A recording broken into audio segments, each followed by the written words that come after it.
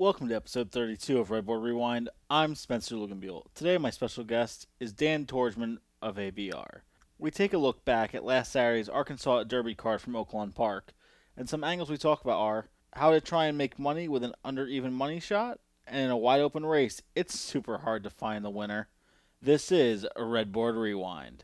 It's the same old story in this tuggle. We go back and forth. We go back and forth. It ain't good for me what we do this for. We go back and forth. Won't do this no more. Always have it, sell it. Always have it, sell it. Always have it, sell it.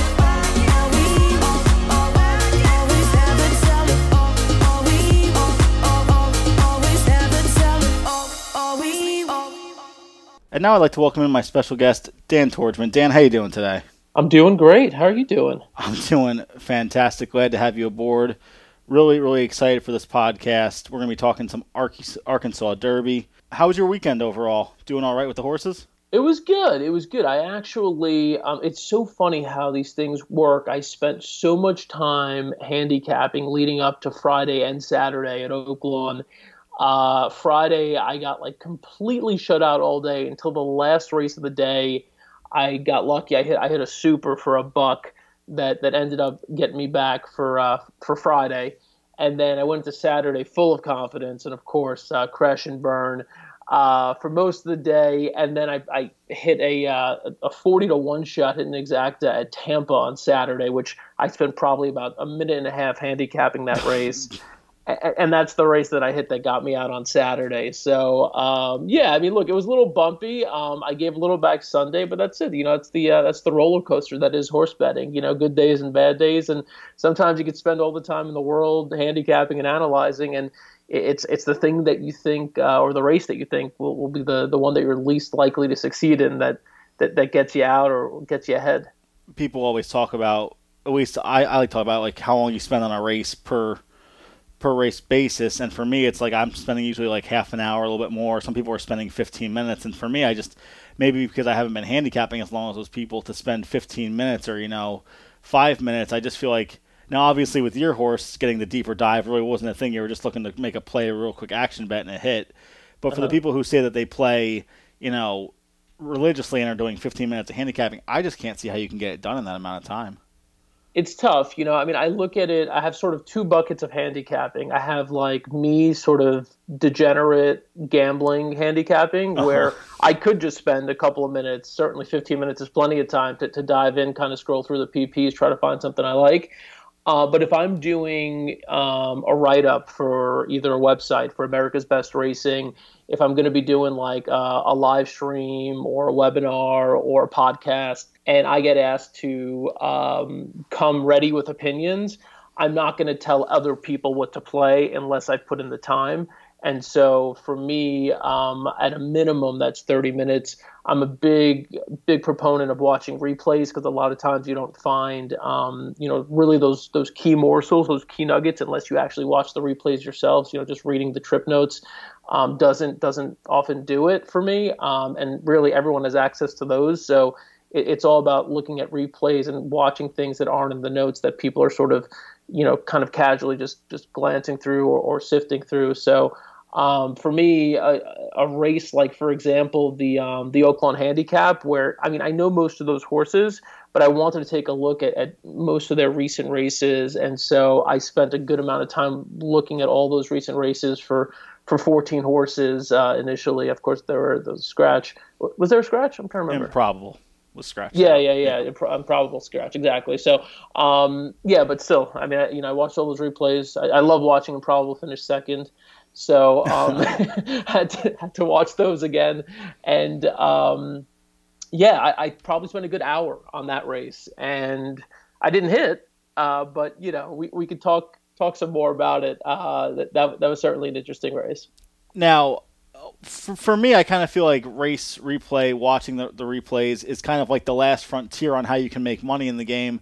It used to be speed figures. Obviously, now the highest speed figure horse always seems to be the biggest favorite in the race. Do you feel that replays is really the last kind of thing that separates a winning player from a losing player? Or there's still some of the stuff to do with pace and class that can still get you a decent overlay? I think replays are, for me at least, when I think some of my best hits come when I'm aware of three things. One is something that I see in a replay that's not in trip notes. The other thing is if I'm aware of biases at tracks on certain days that aren't going to be listed anywhere, and I've kept notes on a horse, which I don't do as good of a job on as a lot of people do. I know a lot of people, like my buddy Mark DiLorenzo, runs basically a service called Giddy Up Bets.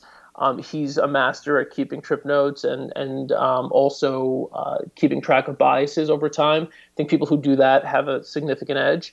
And then the last thing for me, in which I see that oftentimes, I'll get asked by people, how did you know that was going to happen? That's so crazy. How did you find that horse at 20-1 or 25-1? It's part of it's watching replays, but also it's kind of being aware of horses that are going to be loose speed that I think a lot of people overlook.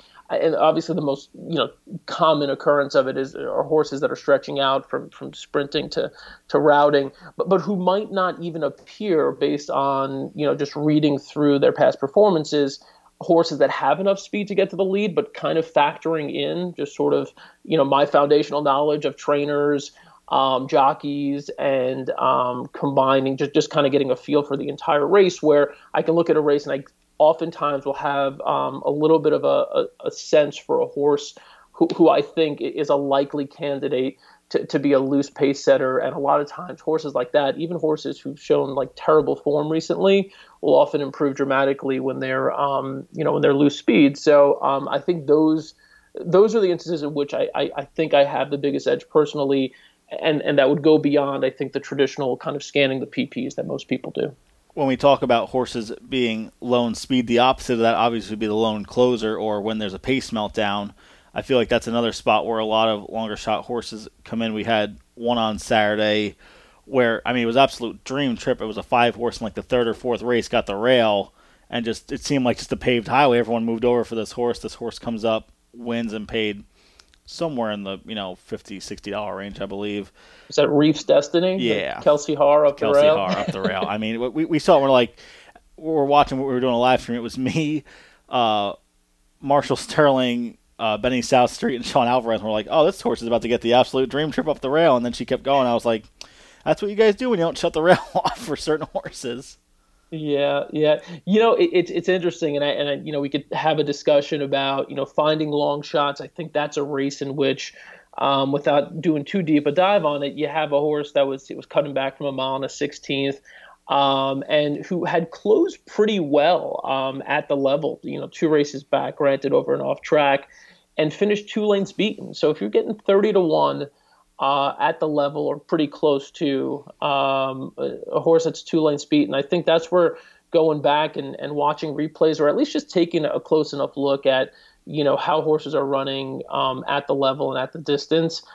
Sometimes you find gems like that. I had this horse buried way underneath. Mm-hmm. I think it was probably my 5th or 6th choice if I was going to go a little deeper.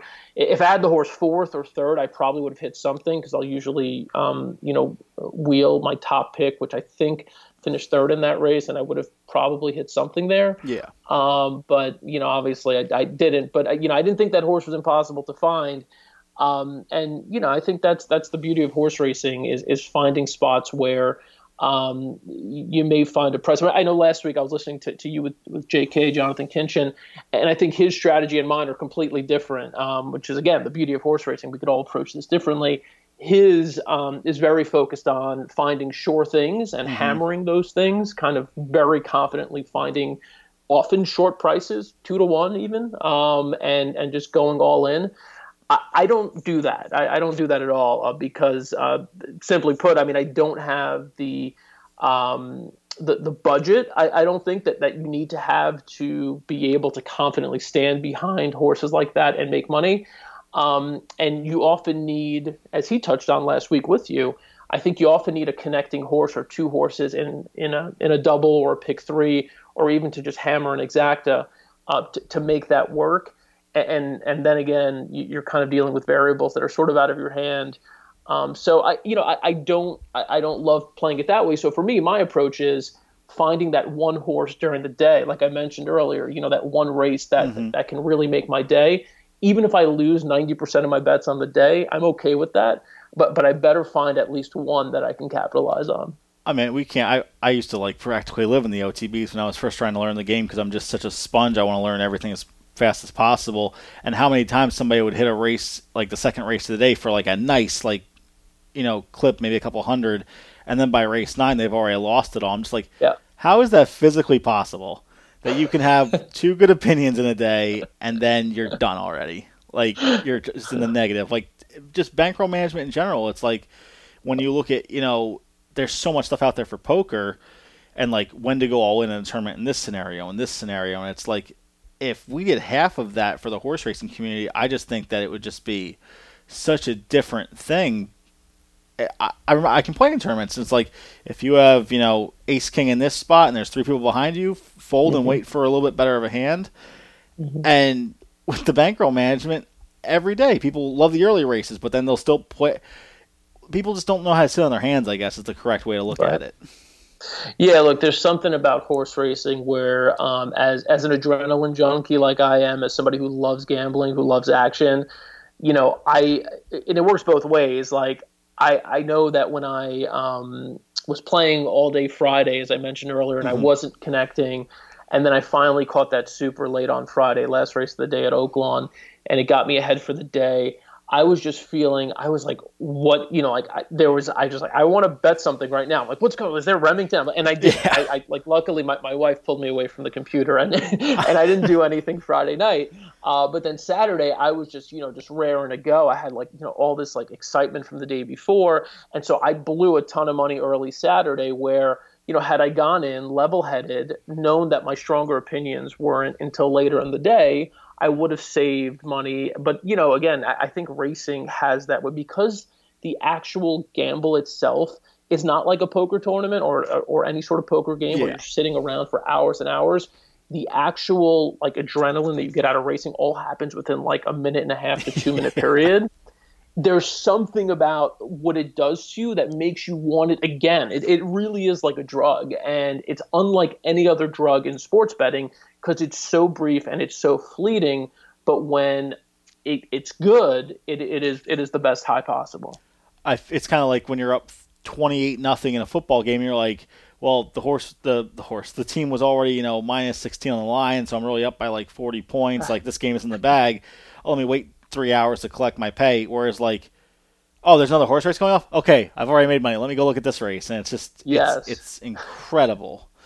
Let's switch gears real quick. You're talking about ABR, and obviously you were the founder of Anonymous Racing, which I had a great time writing for. When you first started that, what was your thought going into it? Did you ever think it would blow up like it did, or was it kind of just like a little pet project? It's funny. I never thought that, all these years later, like it's now almost 10 years, which is crazy. I mean, I think it launched in 2012. So what are we? We're midway through 2020. So we're 8.5 years in. And I did just, finally shutter the site last year, and with the hope that maybe at some point we can revive it again. I just honestly just got pulled into too many different directions with different other commitments that I had. So couldn't keep running it. But no, when I first launched it, to be honest with you, it was one of these things where I was working in television. I was a TV news reporter, but I'd always been sort of a huge racing fan to begin with. And it was kind of it was just sort of a fun, just kind of way to distract myself from what I was doing and what was going on in life. And I thought I kind of saw an opening with Twitter and with social media to really leverage that to build a community within or through a blog or a racing space. And when I first started it, actually, to be honest, it was pretty much 50-50 between posting my picks every day. So I would handicap a card. I'd lay out, my top 3 picks for each race. I'd give a little bit of analysis. And that was it. And it would just live there on the website. The website would get a couple of hundred hits, mainly through me sharing it on Twitter. And it was 50-50 between that and then me utilizing to do something else that I love doing, which is just writing generally. And so I was writing just little, like, just sort of corny stories about fun experiences that I'd had at the races and, memorable moments that I had at the track, and kind of sharing those. And that, I think, was the more surprising thing in terms of how people gravitated toward that, because once I put those stories out on Twitter, people were like, oh my God, I remember that race. And oh my God, I had a similar feeling or experience, when I saw, Barbara win or whatever it was. And then so they would send in their stories, be like, hey, can I write a story and send it to you and you put it on the website? I was like, sure, I'm happy to do that. And then I think by building sort of a real community like that, that's what really made the thing grow and blow up, because, anybody can handicap and I think throw their picks on a website. But once you've got a community of people who feel really bought in, it's almost to the point where the results don't necessarily matter, because as we know, like, if you have a bad day at the track or people are leaning on your picks, they might get pretty upset at you that you're posting picks that aren't winning. But if they feel like they're your friend, they're your neighbor, they have this shared sort of common interest and common bond, then they're less likely to blow up on you, because they're not just relying on you for picks. So I've always told people since then, if you're going to build anything in racing, and if you're thinking that, the jumping off point is going to be handicapping or picks or analysis, that's great, do that. But make sure you have something else. If you really want to build something that's sustainable, make sure you have something else, because you're only as good as your last, top pick winner, and people will turn on you pretty quickly if they don't get the sense that you're truly bought in. And so for me, it was just my love of racing, putting it down on paper, or in this case, a website, as it were, and just kind of not knowing what the outcome would be, not really caring, just using it as a distraction. And then once it had grown to the point where it had opened up some other doors for me, it provided me with an opportunity to really shift my career from a career in TV into something that I thoroughly enjoy a lot more, and that's a life in horse racing. One of the most amazing feelings I got was with Scott Shapiro. It was 2015. It was like a week before my birthday, and he was looking for a Santa Anita handicapper, and I said, I've never written before. I have no idea how good I'll do, but I'm glad to do it. And he gave me a shot. Did a bunch of work for him for Santa Anita, Keeneland. Then John Piasek said, we're looking for people. I said, okay, I'd love a shot. He gave it to me. And then, lo and behold, a couple of years later, we kind of built the Daily Gallop up from a bunch of guys from the Bet Squad at Saratoga, and here we are today. It's really cool to see. And I think what I've been amazed about, you got to remember, like, just the same way you kind of looked at yourself, that first day and said, look, I've never written, but I'll give this a swing, whatever. I'm just a racing fan, and I think this is fun. That's the same way. I'm pretty confident speaking for Scott. I could speak for Scott. I know him well enough. He felt the same way when he started, his site. And I know I felt that way. It was like, we're not some like hotshot, long time, industry expert, who people are going to automatically be like, ooh, like this person's talking. Like, we're just like regular dudes who just like gambling and like horse racing and just love the whole experience of a day at the track or a day from home betting on the races. And so we were in those same shoes that you were in, and it's not like we approached it any differently. So I think for us, it was definitely mind-blowing as time went on to hear stories from people saying like, wow, thank you for giving me a chance and all this, because we were like, what do you mean giving you a chance? Like, we were just talking about horse racing, like we were just doing our thing, like we didn't see this as opening a door for anybody or anything along those lines. We're just having fun with it. And I think over time, if you haven't already started experiencing it, I think you'll start hearing from a lot of the people who, you've opened doors for and you continue to open doors for, which is great. And I think that'll also blow your mind in that people see it as, you really advocating for them in a large way, which of course, you want to see everybody do well. But, I think the way we all approached it was, this is horse racing and we love it. So, we're not doing anything special here. And, but, that being said, certainly there's a feeling of gratification I think we all come away with, and knowing that there are doors that have opened. You mentioned Scott. Obviously, Scott's gone on to do really, really big things with Churchill Downs. Another person who, first time she wrote on any website, Candace Hare. She's on TBG now. Wrote for my site back in the day. Acacia Courtney. Who again? And I'm not taking credit for any of these people. These people were all had their hands in a million different things. But Acacia one of the first things she ever wrote in horse racing was on my site, and she's obviously blown up big time with Gulfstream Park and being everywhere really. So it's really cool to see a lot of people who started out just like us, who are kind of moved on to do bigger and better things, and certainly there's a feeling of gratification that you get from it. So. Yeah. I wish I had a time machine to tell myself back in 2015. By the way, when you write this in 4 or 5 years, you're going to have your own podcast with the guys from what was probably, I don't know if the DRF podcast was around back then. I know it was probably either like a thought, but I mean, it's crazy to think that. And two, the funny story is how I met JK and Pete to begin with was I went out the wrong door after Justify's Belmont win. And I went out like the VIP door to get, and I'm like, I'm in the wrong spot. Everybody here is way more famous than me. Let me go at least say hi to them and then go around. And hopefully I don't. And I talked with them. I met up with them a bunch at Saratoga, and yeah, here we are. Yeah, knowing how heavy those guys go on big days, I would assume they also went out the wrong door, probably. What do you say we get started? We're going to start with race number 9. It was an optional 40 claimer going a mile and 1/16. What were your thoughts before the race? So. This was a race where you mentioned you were like on a live stream. I was on a live stream right when this one was starting. Mm-hmm. And I honestly didn't put as much time into this race as I had some of the stakes races, but I looked at it long enough to know that obviously the 3-horse Fearless was a standout. This horse won a first level allowance at Gulfstream by 8.5 lengths. Came back in the grade 2 New Orleans handicap and, finishes 6th, but, had some trip trouble.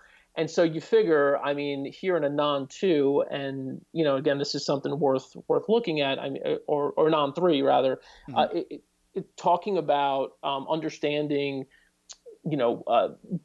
basically, different race types and how races are classified. I think for a newbie or anybody who's just getting into the game, this is always a very tricky thing because you can look at this kind of race and be like, oh, this horse is coming out of an allowance race, and this horse is coming out of an allowance race, this one's coming out of a stakes race. And there's no distinction made between the various allowance levels. And so you had a couple of horses who had sort of murky sort of past performances that you could look at and kind of say, hey, you know what, this was a really good race, but it was a first level allowance. And so, obviously at the non-2 level, they haven't been tested before. This is a horse who has run well at that level and now, should excel at this level. So I think understanding and really kind of picking through the different levels of race types, specifically allowances, will really, I think, help illuminate things for people over time. So anyhow, that was a little bit of a tangent, but I mean, all that to say, Fearless looked like a standout on paper and I think went off about even money. And I didn't really see a scenario in which Fearless wasn't going to win. A horse that I liked in this race was Sunny Smack, finished behind Poplar Kid, who was drawn down on the rail here, finished behind that horse last out. And I know, Poplar Kid was going to take some money, had, Rosario up. And so I thought, maybe, Sunny Smack is sort of the lesser of the, in terms of how attractive they might be publicly. Maybe we give a shot to this horse, been in decent form, hasn't broken through at 2 starts at the level. And, you did look through, and if you had a chance to look at some of those races, the horse was pretty wide in his last two tries. And so again, I thought maybe with a better trip, this is a horse, if he goes off at 10-1, could be a As far as the eventual winner, I mean, look, there's a lot we can talk about. I don't know if you want to play the race first, but was certainly not high on my list. We can definitely play the race in a little bit. The top 3 choices for me, Fearless, you say it was such a standout. To me, it was kind of an interesting spot as well because you see a horse with 3 kind of separator buyers, a high 70, high 90, and high 80. And it was kind of, to me, like, which horse are we going to get today? Popular Kid, the number 1, with, first of all, I mean, Joel, I think when we did the live stream last week, one of my friends said he's 24 for 33 in the money. I mean, he just has been crushing it in Oaklawn. That horse was in some super form, coming off 2 wins and a nice close second and an optional 50K. And then you have Rotation, who was coming off 2 top buyers back-to-back, which usually for me is a bounce candidate type thing. It's funny because when I look through the race, I had circled the 12, and I think the only reason why I had done so was he was improving a little bit in Byers. It was weird to see Joe Sharp drop him 2 races back, and then the horse went on to win with an improving Beyer. When a good claiming trainer comes in and then kind of reclaims and jumps the horse back up, it made me think that maybe Joe Sharp had made the mistake, because Joe Sharp is a very good trainer, but there's just certain trainers that have the good percentages in the claiming ranks that just make them a little bit of a better like Lindo would be a great person for me to think of in New York. So seeing Diodoro jump him up, and then for the horse to take no money, completely made me shy away from him. What did you do from a wagering standpoint? Did you bet anything in this race, or was it kind of just a pass and watch?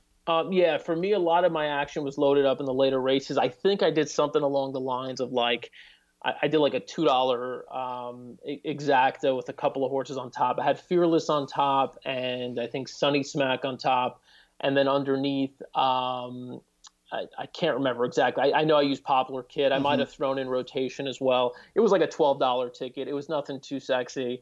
But yeah, I mean, the other thing that I think is worth mentioning here is that, anytime I start handicapping a race, I think anybody should do this too, especially if they're new to the game, is you try to project pace. And I kind of touched on it a little bit earlier. And to me, at least, I saw the pace potentially being pretty fast. I thought from the rail, Poplar Kid, who had certainly shown some pace in the past, at least going longer, with the rail was going to go. That doesn't happen. Spoiler alert. So that changes things. I can tell you one that's sneaky is Extirpator, right? You look at Extirpator coming out of a 6 furlong race where if you just kind of read through the PPs, you're looking at him being a couple lengths behind and then being 10 lengths behind as they get, they turn for home, and then he obviously gets blown out last out, but is never really on the lead, but he's always like a length or 2 off. But then you look at some of the fractions, even in some of the races going longer. I mean, 2 back was going a mile, went 22 and 3, 46 and 1. He's only a length off the lead. So, but that's a horse, if you just quickly glance at the PPs, you're not going to ever figure that horse is going to be on the lead. But that's a sneaky one who I figured that one will probably be on the lead. And then you had a couple of others. Mo Gotcha is one who had speed before. And then the one to his outside, the 11 Home Run Trick, was another one who, again, from the 11 post, you figure was going to be sent. And so those were the ones that I figured would be on the lead, and they'd be duking it out. So at least for that portion of it, I think I end up reading things pretty correctly, and I think you should do that. But I thought it would set up for multiple horses coming from off the pace. And this is where, again, paying attention to the track and the distance and looking at how a track is playing throughout the day helps. And then again, trips matter as it relates to Fearless. You certainly can't be off the screen as they're turning for home and expect to win no matter how good you are, no matter how fast the pace is. So I think you got to consider all those factors. And for me, the way I saw it setting up was, I thought a horse coming from off the pace would win it because they would be going so fast early. And for me, I think my value play in this race was going to be Sunny Smack, because I thought, with a little bit of a cleaner trip, he'd shown enough potential running into at least the picture in his last few races, especially the 2-back race where there was very little pace on at all, and still rallied to finish second, 4 lanes beaten. So that was my thinking going into the race. I feel that for me, wagering, I know that I had talked about the 12 a little bit, and I think I had gotten up, and I'm like, I'll be back in time to, put like a little $2 wager on, and I don't. And I'd also gotten my butt kicked for the whole front end of the card as well, and I was just a little bit gun shy. Yeah. And it's so funny when you see a horse at 57-1, you should be less gun shy than when you're betting a horse like Fearless. So let's check out Vic Stauffer with the call and see if I made the wrong decision or if Dan Torchman can get his exactas home right now. They're off. Good start for Extirpator and Home Run Trick. Dumpf is in the center. Then comes Proverb and Rotation. Just outside of those two goes Mo Gotcha. Those are the 6 quickest. Extirpator Extirpator and Home Run Trick are 1-2. Dumpf is 3 deep. Mogacha's in fourth. Then comes Proverb in rotation. Popular Kid is mid-pack. He is joined by Eskin for it, and just inside of him, it's Lord Guinness. Then it's 2 lengths further back to Sunny Smack and Fearless, and the trailer is Always. To the backstretch with Extirpator and Home Run Trick 1-2. Extirpator 3/4 of a length. Home Run Trick is second by 1.25 to Mogacha and Dumpf. Rotation has a good striking position. No excuses for rotation off that trip. He's fifth and about 5 from the front, 2 in front of Eskin for it. Lord Guinness and Proverb have 9 lengths to make up. Popular Kid is 12 from the lead. Sunny Smack is next. Fearless is second to last, and he's got to be 15 or 16 out of it. Fearless has got to go from there. And Always is the trailer. They round the far turn. Extirpator and Home Run Trick are still 1-2. Extirpator ahead in front of Home Run Trick in second. Dumpf to the outside is third, and he's on the move. Mogacha just in behind them. Then it's rotation. He is fifth, but still 5 from the front. Sunny Smack is about to join him to the outside, and we have a new leader, and it's Dumpf off the top of the turn. Here comes Dumpf to take over a lead of 2 lengths over Home Run Trick in second. Sunny Smack has moved up into third. Mogacha's fourth. Dumpf has a final furlong to get. Fearless is flying now from the back of the pack. He's made up about 10 of the 15, but Dumpf is well in front. Fearless is going to run up into second. Dumpf and Fearless, it is Dumpf at 57-1. And the number 12, Dumpf, gets it done for Orlando Mojica and Robertino Diodoro, paying $117 with a low 90 buyer. Dan, I made a mistake by not playing this horse. Look, they burn when they happen that way. I never in a million years expected Dumpf to be that close to the pace, knowing all the speed that was drawn immediately to his inside. I thought he'd be tracking maybe, third flight, maybe, 5 lengths off, but he ended up, being rushed out of the gate for speed. He ended up tracking a lot closer to the pace. It was basically third into the turn. He took the turn a bit wide, and none of that seemed to matter. I mean, off of that trip, I was like, "There's no way this horse is gonna kick on." But look, as we said, Extirpator ended up showing speed. Home Run Trick ended up showing speed. We didn't get the speed from Popular Kid that I thought we'd get. And the biggest variable was Fearless just being so far back. I think if you look at, if they run that race 100 times, you hear this a lot in race. If they run that race 100 times, Fearless probably wins it 95 times, even with the way things set up for Dumpf, just because Fearless was just way, way, way too far back. Sunny Smack, got a much better trip this time, did rally, finished third, did me no good, but, that was one who I liked, and so I could walk away feeling good about that. And Dumpf, interesting history. I mean, after the fact, and this is the Red Board Rewind. So we can do this all day long. The horse has, they had high hopes for this horse in the beginning. Won on debut well, came back, won the Juvenile Stallion Stakes at Churchill in his second start. He did go on to lose his next 18 races. But to be fair, always had, again, high hopes for him. Ran in the Kentucky Jockey Club, the Springboard Mile, the Risen Star, the Tampa Bay Derby. He hadn't been competitive in a while, but the horse had talent from the beginning. And did post, we were talking about buyers there a little earlier, posted an 82 and 85, his 2 best numbers in a while, both at Churchill last year. And then, coming back and posting that 82, I guess you could have realistically expected another good effort. And that's what you got. And look, there's something to be said, for Diodoro claiming. The reality is, you can make of it what you will. He's moved up horses that certainly haven't seemed like they were destined to move up quite the way they have. I'll say that. And, you just got to be aware of those things. And that's where kind of watching, paying close attention to a circuit, paying close attention to trainers and how, how they're improving horses or not improving horses, how those things come into play. And I could tell you if, I don't know who, pick a trainer out of the air, but if that person claims Dumpf at some point in 6 months off of Diodoro, I won't be betting that horse. So, again, extrapolate that from that what you will. But you got to pay attention to those kinds of moves. Who's claiming from whom, and where they dropping these horses in, going from a $30,000 claimer non-3 into this really really salty allowance. It's a huge class jump, and you don't often see the horses excel quite the way this one did. And it was strange going earlier in the week. I forget, it was another Diodoro horse, and I said, obviously Mojica and Cohen are his top two riders. I said to Marshall, tell me what he is dropping with both of them, and tell me, I bet you that it's a really strange number.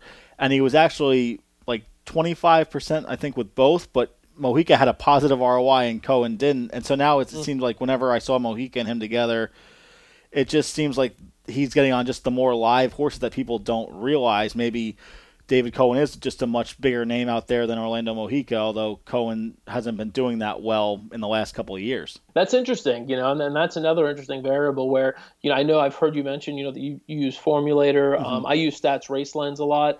You could really nail down a lot of these things, customize searches like that, how certain trainers do with certain jockeys. You could even search by class, by distance, by race type, by surface, dirt or turf. And so you start finding those things. You're like, oh, that's curious. Like I always, you might think like, back in the day, it was always like Pletcher, Velasquez, right? Mm-hmm. Like, these guys are high percentage. It must be a great bet. But when you look at them, you realize that even though they win at a high percentage, the ROI isn't quite what you'd hope for, what you'd think. And then you looked at, when Pletcher would go with Castellano, he'd hit, and this is, I'm talking like, late 2009, 2010, 2011, when you're looking at really Castellano starting to emerge as a big time rider.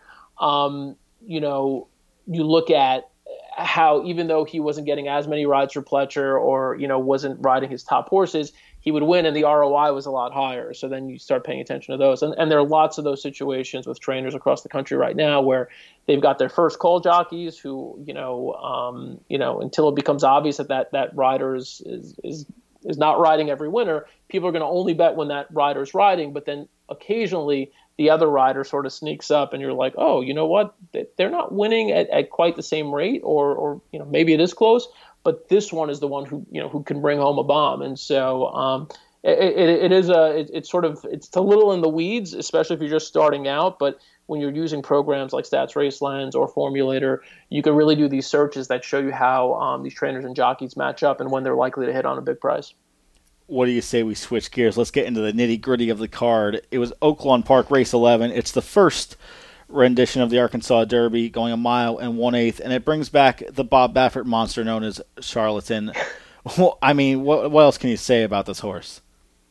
So I first handicapped this race a full 5 days, right when the race was drawn. Like I just handicapped it, and I was like, you know what, this horse is probably gonna win, but I saw Shooter shoot the way he ran in his allowance win back in early April, holding off Blackberry Wine, of course, a really nice horse. But how fast he was, you rarely see horses with pressure go 45-4, 109-4, and hang in, especially with that rail spot where they're taking all that heat the whole time. Mm-hmm. And I was like, if he goes that fast, he can give Charlatan a little bit of trouble. I mean, especially since he's drawn outside of him. He could box him in. Yeah. He could kind of, get the jump on him, certainly fast enough to go with him, which I was like, okay, this is good. And unfortunately, this is something that you got to pay attention to. Like, a lot of times as handicappers, we build out a race scenario in our minds, and we think, okay, this is how it's going to play out. Even if something changes, like shoot eventually scratching, you're still a little hesitant to move off of it because the scenario you've built up in your mind is so perfect. Mm-hmm. And so for me, the scenario I built up in my mind was that Shoot was going to press Charlatan all the way, and that Basin was going to rally, was going to be sitting, third behind them, and was going to either win or finish second to Charlatan. And so that sounded good to me all week. One Shoot scratch, of course, I was a little less confident that was going to happen. But I thought Basin was ready to run an absolutely huge race. I went back, and this is a case where watching replays will really, really help you. I love when I land on a horse who going into the race, starting to handicap it, I thought I would have no interest in, and that was Basin for me. I'm like, I am not touching Basin. Like, that horse is just gross. Like, I am not betting Basin. I don't like Basin at all. I watched the replays and I noticed, just looking at Basin's action, the way he's actually running in his last two races, in the Rebel and in the Oaklawn Stakes, he's down on the rail, he's climbing, he's unhappy, he's taking dirt in the face, he's not liking it. You could tell the jocks are trying to shift him out and they're trying to get him happy and to settle down, but he doesn't. He just looks miserable. And then, lacks running room in the Rebel Stakes, finally gets clear, makes a little bit of a move. But you could tell this is a horse who can run all day. He's, distance isn't his issue. It's all about him settling down, becoming more mature, and finding the right part of the track to run on. This is a horse who clearly, in my mind, did not want to be on the rail in his last two races. When I saw him draw 11, I was like, perfect. This is where he wants to be. He's going to be in the clear. He's going to get a nice stalking trip. And, this is one instance where I was dead right in the way I saw it working out for Basin. Unfortunately, without anyone to press Charlatan, I knew it would be tough. So, I had to try to get creative if I was going to make money on this race. And I did okay on this race, but to get back to the point I was making earlier about not leaving, kind of wanting to be bold based on an opinion that I formed earlier in the week, I ended up singling Basin in my pick 5, which in retrospect was absolutely silly. I should not have done that. And in fact, I knew it was silly, so silly that right before the race I tweeted, guys, I'm single to Basin here. How did I land here? I know this is not a smart thing. And then I did a saver pick 4 where I actually singled Charlatan. So I bet against myself, but just because I realized with the way the track was playing and the way the track usually plays at Oaklawn, with no pressure on Charlatan at all, he was probably going to wire. And so I did a small saver pick 4 for like $24, which ended up not hitting. But I knew that I wanted to have some protection in case, Charlatan didn't, something unforeseen didn't happen, which is what I was essentially banking on. One shooter shoot scratched. The fact that it seemed like everybody that I talked to on Twitter from who I think are pretty good handicap, a lot of people were on Basin, and I'm like, why is this horse still 9-1 in the wagering? Governor Morris to me just seemed like that mid-80s horse that everyone thought was going to be good and would just never improve. Obviously, Charlatan 106, 105, he was like 1-5 for most of the wagering, ended up going off, I believe, 2-5. The horse that I had bet in the Rebel or in the Risen Star was Anandior, and I just thought that race is just too bad to be true. And one of my friends brought up a really good point. He says, if you look at the other 3 races, 1,000 Words, Storm the Court, those horses didn't really progress either from 2 to 3. So why would you take? And I'm like, 10-1, man. If this horse wins at 10-1, I might as well just jump off the bridge at that point.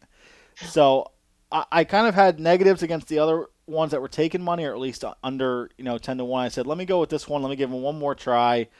I played him underneath Charlatan and Exactas. I played him to win. And let's see what Vic Stauffer thinks with the call here for the Arkansas Derby right now. They're off. Charlatan broke perfectly and goes to the front from Basin and Winning Impression away second and third. Mimosa and Governor Morris are next, then My Friend's Beer and Anno Dor. Crypto Cash and the early trailer is Jungle Runner. An uncontested, early, and easy lead for the big favorite Charlatan as Martin Garcia puts him already in a nice cruising speed, and he leads by 2 lengths from Basin, who is much closer to the pace today in second. Anno Dor is 3 deep in third and 2 from the front. Governor Morris and Mimosa are 4th and 5th. They're 3.5 behind the front-running favorite Charlatan. 2.5 lengths back to My Friend's Beer. Then it's Crypto Cash. Jungle Runner is the trailer up the backstretch in the 84th Arkansas Derby, and Charlatan has gotten away to a very nice, smooth, and sharp first 5 furlongs. No excuses today for Charlatan. He is a half mile from the money. He gallops along 2 lengths in front of Basin and Anno Door. Momosa's at the rail, still fourth, but he's all in. Governor Morris is too. Then it's 3.5 back to Winning Impression, My Friend's Beer, and way at the back of the pack are Crypto Cash and Jungle Runner. Charlatan is now set down, and he is moving beautifully. Charlatan now a quarter mile from Arkansas Derby Glory, and he leads by 4 lengths. Basin continues to run in second. Governor Morris is third. Then to the outside in Anno Door, final furlong. Left-handed whips for Charlatan, and he leads. It's a 3-length advantage over Basin, who is running his heart out, but he is just not good enough. And Charlatan is going to run them off their feet and win the Arkansas Derby. And lo and behold, Charlatan gets it done under 2 to 5, I believe is what I said. And the buyer was a 96. Thoughts on the race, Dan? Yeah, I mean, look, I think there were no real surprises up top for me. And I told you the way I played it, where I tried to make a little bit of money back, is that I played an exacta. I knew it wasn't going to pay a whole lot. I was looking at the probables, and I was like, this is not going to be great, but I want to make some cash in case I get knocked out of this pick 5. So I ended up just doing like a $20 straight exacta, Charlatan Basin, and then I played it back the other way for $10, which is a little less, but I thought, you know what, if I do advance here in the pick 5, I want to have a little bit of money coming out of this race too. The other thing I did is that I played a dollar superfecta, which I've been doing more often, where I key 1 horse on top, maybe 2 horses underneath, 2 horses underneath that, and then I go all. So I'm looking at like anywhere from like a $12 to $24 ticket, or sometimes like $30 ticket, depending on how many horses in the race. And I went Charlatan, Basin, Crypto Cash, and then Governor Morris and Anador. And so, and at the last moment, I threw in Winning Impression too, who made that late move up the rail. And so, unfortunately, I didn't have Governor Morris in the third spot. I had Crypto Cash there, and I thought Governor Morris, that horse really blows my mind. Like I also tweeted about this the other day. Like that horse was under a ride from like the gate. Absolutely, 100%. And I thought, like Turning for Home was going to finish last. And somehow when they posted the numbers, he was still there. I mean, I thought Winning Impression coming up the rail was going to finish second, let alone finish fourth. Had Winning Impression finished third, the way I played it, I would have hit the super for a little less. I think I did another like 20 cent exacta with Winning Impression in that third spot. But I mean, look, Governor Morris, I don't know what to make of that horse. I don't know if it's a lack of maturity, a lack of focus, or if it's just, the fact that, he's a horse that will need the perfect setup without having, without running into buzzsaws like Charlatan or even Basin, as well as he ran. Obviously ran into Tiz the Law last out, and, I thought was, had a lot of work to do chasing down the top 3 that I think ran 1, 2, 3 the whole way around. So, I think later in the year might show better things for Governor Morris, but he does need to kind of take that next step and really know that when the jock's scrubbing on him, it means that he's supposed to go at that point. So that's, it'll be interesting to see how he progresses. The new Barry Meadow book came out, I believe, last year. It's just one of the things he says in the book is for dirt racing, you're trying to figure out which horses will improve, and you're like, it's that specific part of handicapping that will help you end up on contenders better. So when you look at Basin, he had a 79 last time out and ran an 87, so he improved 8 points. Unless if you thought that this was the next Secretariat in Charlatan, this horse was going to bounce. He was going to bounce and probably still win, which ended up happening. He went from a 106 down to a 96, was his actual buyer, not 98. And for me, and then Dior, if he crossed out that 66, I'm hoping he's going to run something in the low to mid 90s, and he ran 81. So the best horse, if for people who are looking at it, when you're looking at the race afterwards, is trying to find horses like Basin that will improve that 6-7 points. Because really the only way we're going to make money out of this race wasn't playing Charlatan in pick 5s and pick 4s. It was finding the horse underneath in the exacta. Yeah. Look, I'm going to tell you a couple of things that are sort of maybe a little contradictory. And one of them is a little bit of a hot take, and I'm sure if anyone's listening, they'll probably send me hate mail after this. If Shooters Shoot had run in this race, Basin would have won the race. I truly believe that racing is all about pace. Charlatan was not as fast early as Shooter Shoot would have been had Shooter Shoot run the race that he ran last out in that allowance. And he would have taken steady pressure. Basin would have had a perfect setup. And you wouldn't have seen Charlatan going as fast late as he was going because he would have had to have been used up earlier. So that's the first thing I'd say, where I have no regrets coming out of this race, except for the fact that I was just a bit stubborn in singling Basin in the pick 5. But that being said, that was my opinion. I went with it, and now I'll live with it. But I feel good about the fact that I was on the right horse with Basin. If they face each other again, depending on race dynamics, here's the second comment that might seem like it's not compatible with the first comment. Depending on how the race sets up, I might like Charlatan better than Basin, even though, as you just laid out, Basin is the horse who seemed to be taking the step in the right direction. Charlatan maybe took a little bit of a step back. I think Charlatan's a better horse. And I think Basin, when you look at form cycles, that was his third race off the layoff, third race of this year. That was a peak effort for him. I think he might have another good one in the bank. But I think him on his best day, going against Charlatan on his best day, and I think he'll expect an improved effort next time from Charlatan. I don't think he contends with Charlatan. So again, it all depends on pace dynamics and how the race sets up. And if there are 4 horses that are going to press Charlatan, then fine. Then maybe I'd say, hey, give Basin a shot. But all things being equal, I'm more likely to think that Charlatan has a better chance at winning next time. I don't know if that makes sense to anybody out there, but that's kind of the way I walk away from this race. I will say this is the last comment before the next race.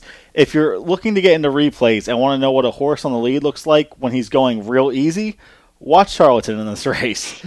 Ears pricked, looking around, doesn't have a care in the world. And I'm not the foremost person on race replays. It's almost like, not that it's too tedious for me, but I just don't have the time right now to be able to get in there. But I mean, talking with guys like Benny South Street, you'll gain so much information on. That horse was just incredibly relaxed on the lead. Mm-hmm. Yeah. Oh yeah. Yeah. And that plays into how fast they're running at the end of the race. And so, I would have loved, if for nothing else, I would have loved to have seen a little bit of pace pressure from somebody else. So we would know what this horse is really made of. And if we haven't seen him tested yet. So we don't know if he has that heart. We don't know if he has that ability, and maybe he does. And he might very well have that heart. But for now, we still don't know. We still don't know if he can look another horse in the eye and see the wire and get there first. Let's move on to the last race, and it was actually my favorite race of the entire card, race number 12 at Oaklawn Park, mile and an eighth. It was the Grade 2 Oaklawn handicap. Dan, tell me you're still not a fan of this Tacitus horse. That I don't understand how he could even be 4-1 in this race. No, I didn't touch Tacitus. I've had, I've gone down that road enough. And the way I looked at this was, A, I don't want to go down that road again. And B, we also haven't really seen these horses coming back from Saudi Arabia. There was always, for a long time, there was always that whole, coming back from Dubai, and, that first race back was always bad and all that. And, I figure the same sort of thing, especially, the horse just hasn't been seen, has been kind of put away for a while, and now, it's back out. And again, the horse didn't need any other variables in my mind to be less predictable. And so I decided to just pass on Tacitus. Disappointingly, I landed on a horse who is kind of, in a lot of ways, though without the same hype as Tacitus, a horse who's disappointed, I think, race after race, and that's Bravazzo. He wasn't my top pick, but I did, just through watching replays, I came up with a couple of excuses with him that were not as clear just by reading the trip notes. And I thought that, in terms of class, he had a ton of back class. And I thought that, again, I could find enough excuses on replays to say, what, if things worked out just perfectly for him, he could at least run into a share. So he was one that I had toward the top. The horse that I fell in love with, and again, this is another scenario in which I went into the race, automatically, in my mind, putting a mental line through the horse saying, I don't like betting this horse. I've never liked betting this horse, and I don't plan on betting this horse. But then I ended up watching replay and saying, I'm betting this horse. That horse was Tax. And I'm, don't ask how heavily I invested in Tax. but I like every way imaginable, on top and, tries over, everybody and supers and singles and pick threes and all the rest of it. And my sort of guiding logic was the horse had run some really good races at the distance on Lasix, was off Lasix for the Pegasus World Cup. That race was, posted his lowest Beyer, had an 83 Beyer there coming out of a 101 of the Discovery. Last time was at a mile and an eighth over a fast track. So from a 101 to an 83, I mean, look, something happened there. The horse didn't just become a bad horse in a month and a half. Yeah. Being able to point to the fact that he was off Lasix in the Pegasus World Cup, and the fact that might have been what caused such a dramatic kind of decrease in his output, I thought for me made a lot of sense, especially when I looked at like a horse like Mr. Freeze, who obviously ran a very good Pegasus World Cup, and that was without Lasix, and then gets back on Lasix and jumps 7 Beyer points in winning the Gulfstream Park Mile. Goes to tell you, like, look, these horses, you take them off Lasix, you're going to see a decrease generally, and then you put them back on Lasix, and you see, like, again, it's like a turbo boost. You like those horses. And so I was like, look, if I'm getting 10, 15, 20 to 1 on this horse, I love Tax all day. And I also loved him from a pace perspective. I actually thought he was going to get the trip that Dump ended up getting the other day. It was going to be stalking, about 2 wide, maybe 3 wide. I thought he had a lot of speed inside and maybe even a little outside of him by my standards. I thought could cross over. And I thought that he would just have a lot more in reserve coming in fresh. And so that was my thinking, at least, going into the race. And I also like Mr. Freeze a little bit. Since I like Tax, I was like, I got to like Mr. Freeze. So I was Tax, Mr. Freeze, and Bravazzo were my top 3 here. The thing with Bravazzo is, tell me how many horses you see with 3 wins that are almost, $2 million in earnings. I don't think there's many of them out there from that standpoint. For me, this race I ended up doing a little Win Dutch. Warriors Charge was the first one. Mostly it's the 10 Strike Racing crew within the money. Got to root on those guys. I just like the way the horse was coming in out of the Razorback. Floren has been one of the more aggressive riders, so I thought and I don't know yet about the bias because I haven't really talked to people who I trust with this yet. It really felt like not a speed bias, but you had to definitely be like in the top 4 quartet to really end up doing anything. A couple guys in the live stream said Mr. Freeze was their bet of the day. The other horse I ended up, which was not really a disagreement, but Benny hated the combatant races. I didn't mind them. I just thought that coming out of the handicap, this horse 101 Beyer, the only horse that came out of the race had dropped down to an allowance and won, so there was at least a little bit of class. The last workout was fantastic. You get Joel, who seems to be outriding every single person in that colony. And when you look at the final odds on both of these horses, one's 6-1, the other one's 7-1, against a field like this that is just so wide open, and the favorite is 7-2. I just thought like the public doesn't know who to bet. I can take 2 here at decent odds, still make some money for it. So you ended up, I told you said not to ask, but I got to ask. So Tax was in everything, and then Bravazzo was more of like an underneath use? Yeah, Bravazzo was underneath. I mean, I did a couple of boxes where I did like, I'll do like a cheapie, like exacta box with like my top 3 choices in a race like this, because I thought like, if things got a little crazy, maybe we could catch like a 30 or 40 to 1 on top. And I was like, if that happens, I don't want to lose because I didn't, exactly. use, Bravazzo, who I thought would be that horse. So that's where I went. And, the eventual winner here, I think we all just overthought this a little bit. I think we all did, 100%. Let's. So, yeah, that was my take on it. Going into it, and I thought if anything, I thought that the eventual winner would be the horse who was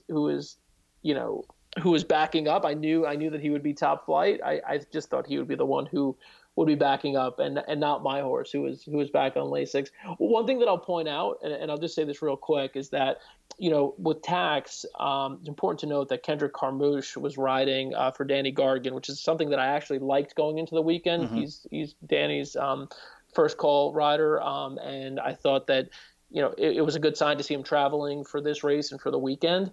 But the other thing to note that I didn't factor in as much that I should have, and that everybody should, like, especially now, like, I mean, because of coronavirus, Carmouche hadn't ridden a race in like over a month.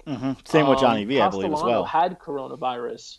He hadn't been riding for a month and a half, and you could tell in a couple of different spots. I mean, Castellano got like just like unlike Castellano, got outridden to the finish in a couple of races this weekend.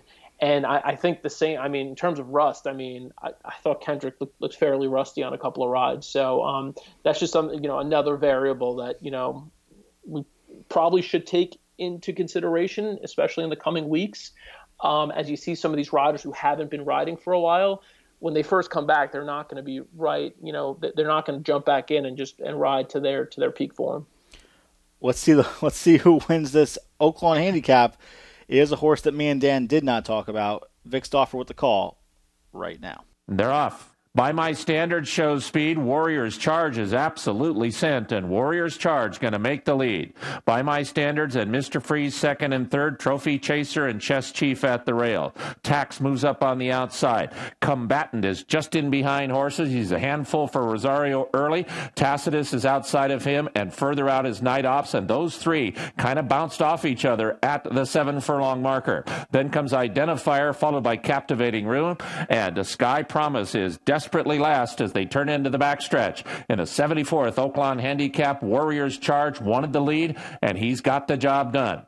Warriors Charge, a length and a quarter from By My Standards in a second. Then comes Tax outside of Trophy Chaser. He's at the rail for Sammy Camacho and 2 from the front. Mr. Freeze is 5th, and he's in striking position in the clear. No excuses from that spot for Mr. Freeze. Bravazzo has 7 lengths to make up. Tacitus and Night Ops are next. Chess Chief is at the rail.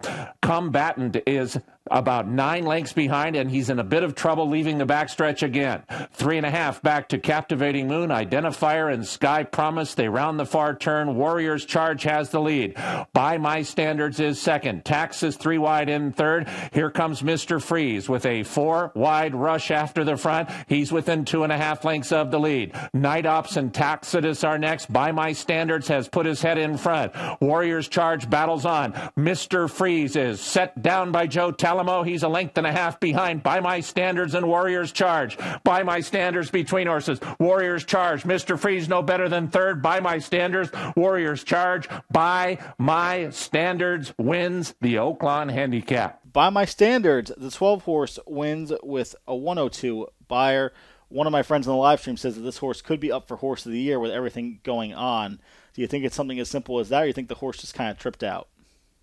No, I think he's definitely he's off to the right start. If you want to start talking about Horse of the Year, he's winning the big races. I mean, this was like, look, this was the big older division race that we've had this month and that we'll have this month, and that we've had probably in a couple of months. I mean, this was the Pegasus World Cup was the big one, and the first part of the year. This was like the second quarter big race.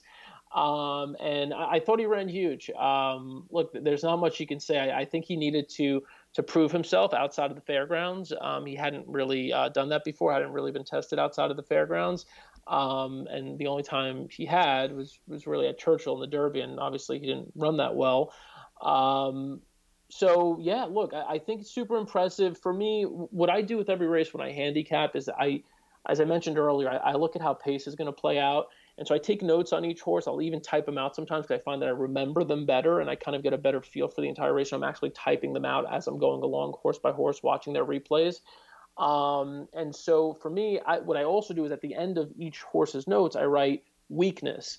And then I put, here's what's going to probably work against them. And so By My Standards, I wrote weakness, post draw. He might get hung out a little wide. If Tax goes to his inside, he'll definitely get hung out a little wide. Warriors Charge will be on the lead. Things could get trickier if Improbable cuts over. So these were notes that I took, before the Improbable scratch. Maybe Improbable not being there helped him out a little bit because that was going to be an additional pressure, I think, on or near the front end. So all things that you've got to, kind of constantly, you got to take these notes and you got to go back and reevaluate them based on scratches. And you got to reevaluate them, as you said, man, like once you see how the track is playing. Those factors, those were not, by the way, I have weaknesses for other horses written out that are a lot more like, scathing. So those were not terrible weaknesses. And when you look at them within the context of the day and how the day had shaped out and how the track was playing and with the scratch of Improbable, he made plenty of sense, I thought. So our bad for not using him. I agree with that. It's you talk about weaknesses. I think even like when you look at a track like Belmont coming up, some of those turf races where they start right on that first turn for the longer races, the horse could have the best form, best jockey, best class rating. If he's in post 13 and that post is 0 for 30 so far for the meet, you really must have a horse that might not just be the best on the day, but has to put through that, Secretariat Belmont level type of race to really win the race. So something is, you could spend 2 hours handicapping a little sequence, and you like a horse that, it's going to be 3-1, probably the favorite. The post position could be everything and just making that horse a complete toss from the race to begin with. And that's something that a lot of people, they just look in the form, and some of the form doesn't have the post position stuff. So it's always good to try and figure out that kind of stuff and really to just follow that 1 or 2 track circuit that you're trying to follow. Absolutely. Yeah. And if you follow Oaklawn, it's automatic. I think for people like us, we're handicapping it every day. Like Mile in a 16th might have had a little more trouble from that 12 post. Mile in an 8th got a little more time, before they get to that turn, and has an opportunity to cross over. And so, these are all things to look at. Of course, there's a pretty handy indicator usually at the top of, each race that shows you where they're starting. So definitely take note of that. And factor those things in. This was a situation again where, everybody wanted, I think, come out a little bit of a hero, finding a horse who wasn't the most logical because it was such a deep race. And you're like, oh man, if I could catch a price here, this could spice up, the pick 4 or the pick 5. I could hit a nice try here, whatever it is. And it ended up being, fairly obvious at the end of the day. Not to mention, like Warrior's Charge too. I mean, that horse did everything that you would expect him to do. I mean, he went right to the lead. He was clearly, as they say. The only, the main speed was going to get there, and ran another solid race. So it was a fairly predictable trifecta if you just, didn't try to get too creative in that one. Last thoughts on Tax. He was actually the 5th horse in the race and the first horse out of all the 10-1 or higher horses. I mean, went from an 83 to a 92. So, I mean, you got that improvement, but you just didn't get the improvement to get into the number. Yeah, look, I feel about Tax sort of the same way I feel about Basin, and that's, that I was on the right price. I'm always looking for a price. And I found, to be honest, like if you're playing, I tend to do a lot better. I think I mentioned this to you over text message the other day, that the big price that I hit on Saturday was in an $8,000 claimer at Tampa. I tend to be a lot better at finding long shots in cheap claiming races than I am in stakes races, especially graded stakes races. And I think that holds true. I mean, and it makes sense because, horses at this level, graded stakes level, are going to race a lot more consistently over time. I mean, if they run well, they're typically going to run well the next time. And you're going to have a lot less variation in terms of, the payout and the prices of the horses who are winning. And so it's a lot harder for my betting style, which is looking for long shots, to make money on big stakes days. I've got to be right about that 1 or maybe 2 prices that come in on a day like that. Whereas if I'm betting Tampa, there might be 5 bombs that come in over the course of the day, or at least in the exacto trifecta that I could capitalize on. Here with Tax, I feel like I was on the right horse in terms of a horse that was going to improve dramatically. He did. As it turned out, I think, I was probably a little overzealous and maybe a little naive about his ability to improve to the point where he could actually win this race, given the presence of some pretty classy horses, like By My Standards, who's heading in the right direction, and to also be up against a little bit of a tricky pace situation with drawing somewhat wide behind, a horse like Warrior's Charge, who is clearly going to be loose. So yeah, I think I feel okay about the pick. I certainly don't feel like I let anyone astray. Like as I was hyping up Tax all week, I think as far as long shots go, I gave you the right long shot. He just didn't hit the board. So sorry about that. I mean, and it, obviously I would have loved to have seen it because I had quite a few bets around Tax on Saturday. And that's the thing too. I'll leave it at this. It's not about being results orientated. Like if you can look at the buyers next time out, I obviously use Formulator. You can go into charts and graphs and look up what the buyers are almost the same exact day later at that night. if I see that I picked 4 horses and they all improved their buyers and I thought they were going to improve, I mean, for me, that's a good day. I just didn't maybe do it the right way on the betting end, and I might have also just gotten unlucky. For sure.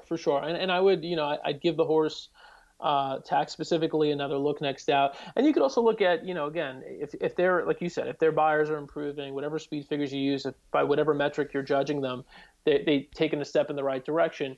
You can also sort of, tell yourself like, okay, so they took that step. Why didn't they win? Was there just a better horse in the race? Mm-hmm. Were there a couple of better horses in the race? Now, next time out, is there a horse of the caliber by my standards in this race? Next time out, are they going to be sitting 3 wide or 4 wide behind, a horse like Warrior's Charge who's loose?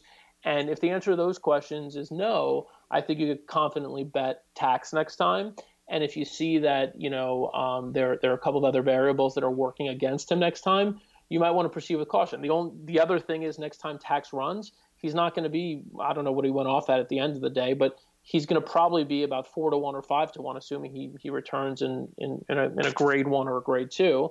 So he's going to be a lot shorter price. And then you've got to ask yourself, at least I will ask myself, like, is it worth taking whatever risk I project there will be in that race for that price? At 20 to 1, yes, it was worth the risk. At 4 to 1 or 5 to 1, will it be worth the risk next time? I'll have to assess that when we get to that race. Dan, I want to thank you for great conversation. Where can we find you? I know you're doing great work for ABR and your Twitter as well. Thanks. Yeah. I appreciate, first of all, you having me on. It's been an awesome conversation, and congrats again on all your success and everything you're doing right now. Just keep rising, keep climbing. If you're looking for me, I would go to americasbestracing.net. I do weekly betting blogs and got a ton of really good video there. A lot of educational video too. I know that the listener here might be a little bit more of an advanced player, but if you've got friends out there who are listening, or if you are this person who's just looking for a little more information on how to get started with betting and handicapping strategy, we've got a ton of great videos. We've also got a lot of good content there related to sort of the stars of the game, the jockeys, the trainers. We tell a lot of great stories through features, both written and video. So check that out, americasbestracing.net. And if you're looking for me directly, you have any questions, you want to kick around some ideas or some handicapping thoughts you have, or anything at all, you can always catch me at Twitter or on Twitter at Dononymous Man. So that's all one continuous long handle at Dononymous Man. So I hope people reach out, and wish everyone tons of success here in these coming weeks. We got a lot to look forward to with Churchill coming back and hopefully Santa Anita coming back. So things are there's a little bit of light now at the end of the tunnel, hopefully. So wishing everyone all the best. Continue to stay safe, stay healthy, and anyone who wants to reach out, feel free to do so. Appreciate the kind words, Dan. We will be talking again with you shortly. Thanks to all of our great fans for listening to this show, and my special guest, Dan Torchman. This show has been a production of In the Money Media. In the Money Media's president is Peter Thomas Fornatel. Our chief creative officer is Jonathan Kinchin, and our In the Money Media business manager is Drew Coatney. I'm Spencer Luganbiel, and we will see you next time. Nowhere to hide from all of this.